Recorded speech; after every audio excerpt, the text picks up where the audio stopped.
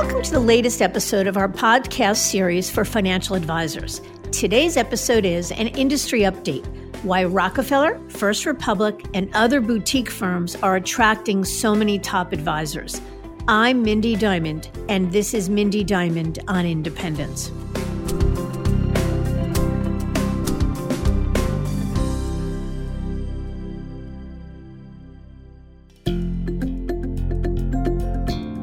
This podcast is available on our website, diamond-consultants.com, and on advisorhub.com, as well as Apple Podcasts and other major podcast platforms.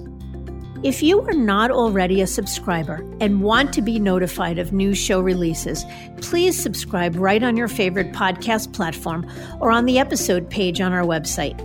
And if you find the content in this series to be useful and know others who could benefit from it, please feel free to share it widely. This is the third in a three-part series on the landscape of the wealth management industry. In the first part, I described the landscape as a continuum, a horizontal line where options range from the biggest banks and wirehouses all the way to a fee-only RIA with many models and options in between. In part 2 of this series, we took a deep dive into the wirehouses and regional firms, that is, the captive employee model specifically. And today, in part 3, I'm going to explore boutique firms, a version of quasi-independence that has become very popular, especially amongst the top of the food chain folks. Mind you, these are not the legendary boutique firms of the past, firms like Lehman, Credit Suisse, Deutsche Bank, and Bear Stearns. Today's boutique firms are the new and improved 2.0 version, a quasi-independent-like model where advisors have the control and freedom that comes with independence, but work under a W-2 construct. These firms offer aggressive recruiting deals and in some cases a mix of cash and equity. They offer third-party custody with an institutional custodian like Schwab, Fidelity, or BNY Pershing. They offer access to a unique and amplified set of investment solutions and cutting-edge technology. They have strong balance sheets and are led by industry stalwarts who in many cases came from the wirehouse world. In a nutshell, they allow an advisor who is intrigued by independence but doesn't want to deal with the hassle of building a business and managing the middle and back office to be part of a community of talented and like-minded folks. Said another way, boutique models allow advisors to replicate everything from the traditional brokerage model in terms of what they are currently offering to their clients. And the less restrictive, more creative and entrepreneurial environment ultimately allows for a superior service model. Today's boutique firms, like Rockefeller Capital Management, First Republic Wealth Management, William Blair, and Steward Partners, to name a few, were tailor-made for the modernist, an advisor who is intrigued by aspects of business ownership, but for whom independence would be a bridge too far. Probably the best, but most unsexy descriptor for these boutique firms is quasi-independence.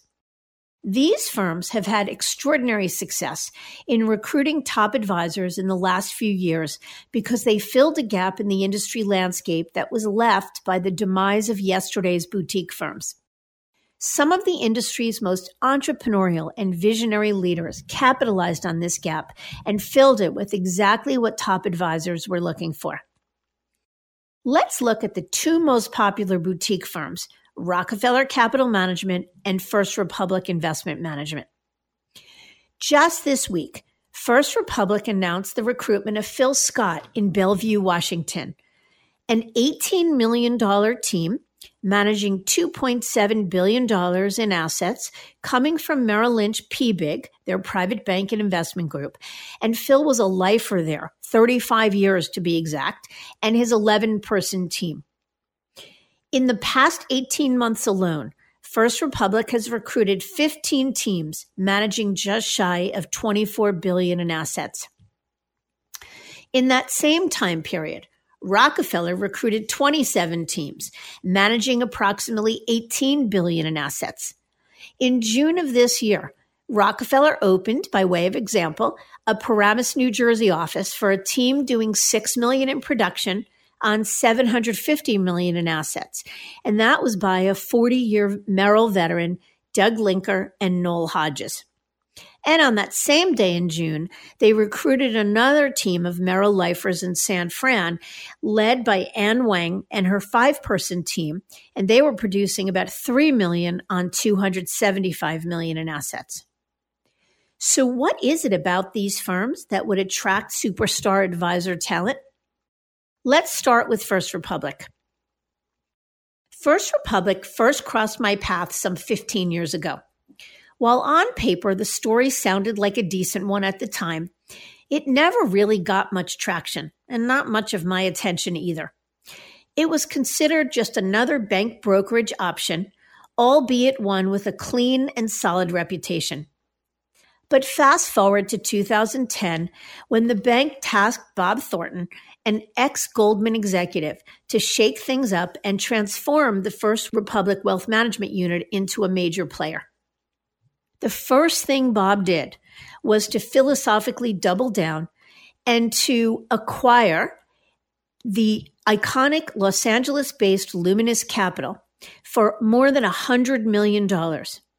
Luminous was a $6 billion RIA, and actually the founders were a Merrill breakaway themselves.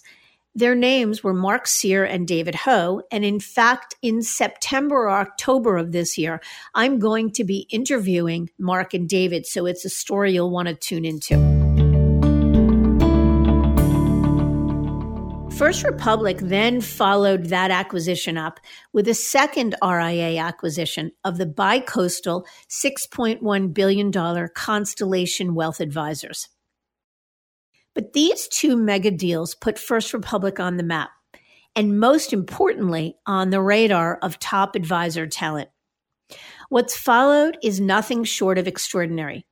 They've been slowly but surely recruiting cream of the crop, multi-billion-dollar top teams in each of their markets. Mind you, they have limited geography. They're only in about 12 or 15 locations, but the advisors are coming from every major firm on the street, including Goldman Sachs, Morgan, UBS, and Merrill. So what's the big attraction? Well, for one, it's a 33-year-old firm with pristine reputation for serving the needs of high net worth and ultra high net worth clients. Secondly, it's a firm that's structured as a corporate RIA and is actually the largest in the country, today managing about $160 billion in assets. Thirdly, it's an entrepreneurial culture. What's seen by a lot of advisors as the perfect middle ground option between full-on independence and working for a traditional big brokerage firm. 4, it's got very strong lending capabilities that are really hard to beat. 5th, a very real referral mechanism from the bank. And this is the part, it is this number 5, the real referral mechanism from the bank, that is the game changer. So admittedly, advisors are always skeptical of it because the bank brokerage models of yesteryear were ones that promised referrals from the bank but never really delivered. But the First Republic model absolutely delivers. We've moved several very significant teams to First Republic in the last number of years, and they've all either doubled or are on the way to tripling their asset base since they joined in a year, 2, 3 years because of that referral mechanism. And 6th, finally, they're paying very competitive transition deals, but they're creative, they're entrepreneurial, and they're customized. Okay, so how about Rockefeller Capital Management? Rockefeller came on the scene in March of 2018 when Greg Fleming, ex-Morgan Stanley and Merrill Lynch president of wealth management, bought the iconic Rockefeller Global Family Office in partnership with private equity firm Viking Global to build a modern, nimble, multi-family office on its existing chassis. From the get-go, even before Greg and his rockstar leadership team had finished building out the infrastructure, Rockefeller began attracting the industry's advisor elite. It seemed as though it was exactly the model that many of these folks were waiting for, an opportunity to be more independent than they were at their brokerage firms, but not as independent as business ownership would require. Plus, these advisors wanted a name brand that had sex appeal and to be paid a competitive and aggressive transition package that allowed them to make up for the deferred comp they'd walk away from while also giving them plenty of upside. Rockefeller offers private wealth and private banking capabilities all under one roof, and access to a more sophisticated and curated solution set for the ultra-affluent market. The firm offers a bespoke experience that can meet and exceed any client's needs, the prospect of which is impossible to achieve within the confines of a big brokerage firm. Chris Dupuis, in fact, who is an ex-Merrill senior leader, now the COO of Rockefeller, describes the firm as an advisor and client-centric culture that really allows sophisticated, experienced advisors to get back to their roots, to think like entrepreneurs, and wake up every morning enthusiastic about coming up with customized strategies for their very best clients. And perhaps one of the most appealing things about Rockefeller is the full suite of family office and concierge services it offers. And these are things like bill pay and client accounting, tax planning and prep, insurance planning, in-house trust capabilities, customized financial planning and cash flow analysis, and access to private investments and a unique array of alternative investments. In a lot of ways, these firms, meaning First Republic and Rockefeller, almost sound too good to be true. So what's the hitch? Well, for one, as I mentioned, they both have limited geographical footprints. Rockefeller, more than First Republic, might be willing to consider opening in some secondary cities where they may not currently have a presence, but they are highly selective. And First Republic is really married to their existing footprint to only opening wealth management offices in cities where they also have a bank presence. Secondly, both firms are highly selective about who gets to join their clubs. And thirdly, they're not quite right for an advisor who has a high level of entrepreneurial DNA, meaning they are boutique firms and they certainly offer an advisor more freedom and a more entrepreneurial culture than, say, a Merrill Lynch or a Morgan Stanley or a UBS might. But an advisor that's looking to build their own brand or to build their own legacy or to own 100% of the equity, these models will not be right for them.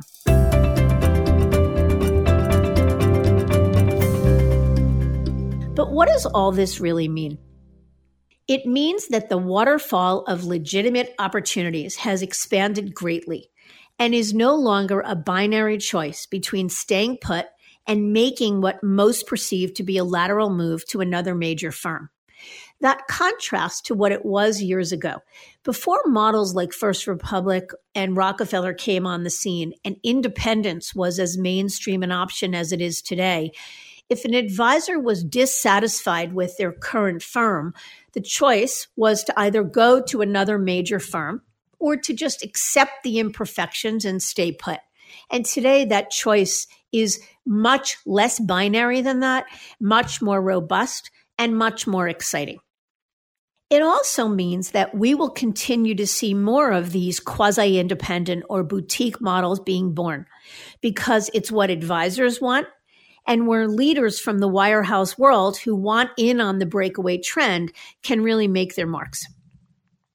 Thirdly, it's a choice that's good for the industry at large and clients specifically, because it means that clients are more likely to get access to best-in-class capabilities and service without limitation. Fourth, it's proof that advisor mindset has really shifted. While firms like Rockefeller and First Republic are offering top recruiting deals, still, they represent the notion that advisors value freedom and control more than anything. Ultimately, what it really means is that it's an exciting time to be an advisor with more options and a greater likelihood that most anyone can find their own version of utopia.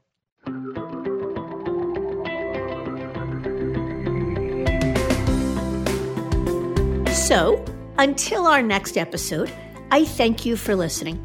And I encourage you to visit our website, diamond-consultants.com, and click on the Tools and Resources link for valuable content. You'll also find a link to subscribe for regular updates to the series. And if you're not a recipient of our weekly email, Perspectives for Advisors, click on the blog link to browse recent articles. These written pieces are an ideal way to stay informed about what's going on in the wealth management space without expending the energy that full-on exploration requires. Feel free to email or call me if you have specific questions. I can be reached at 908-879-1002 or by cell at 973-476-8578 or by email mdiamond@diamond-consultants.com. Please note that all requests are handled with complete discretion and confidentiality. And again, if you enjoyed this episode, feel free to share it with a colleague who might benefit from its content. And a special thanks to AdvisorHub.com for sharing this podcast with their viewers and subscribers. This is Mindy Diamond on Independence.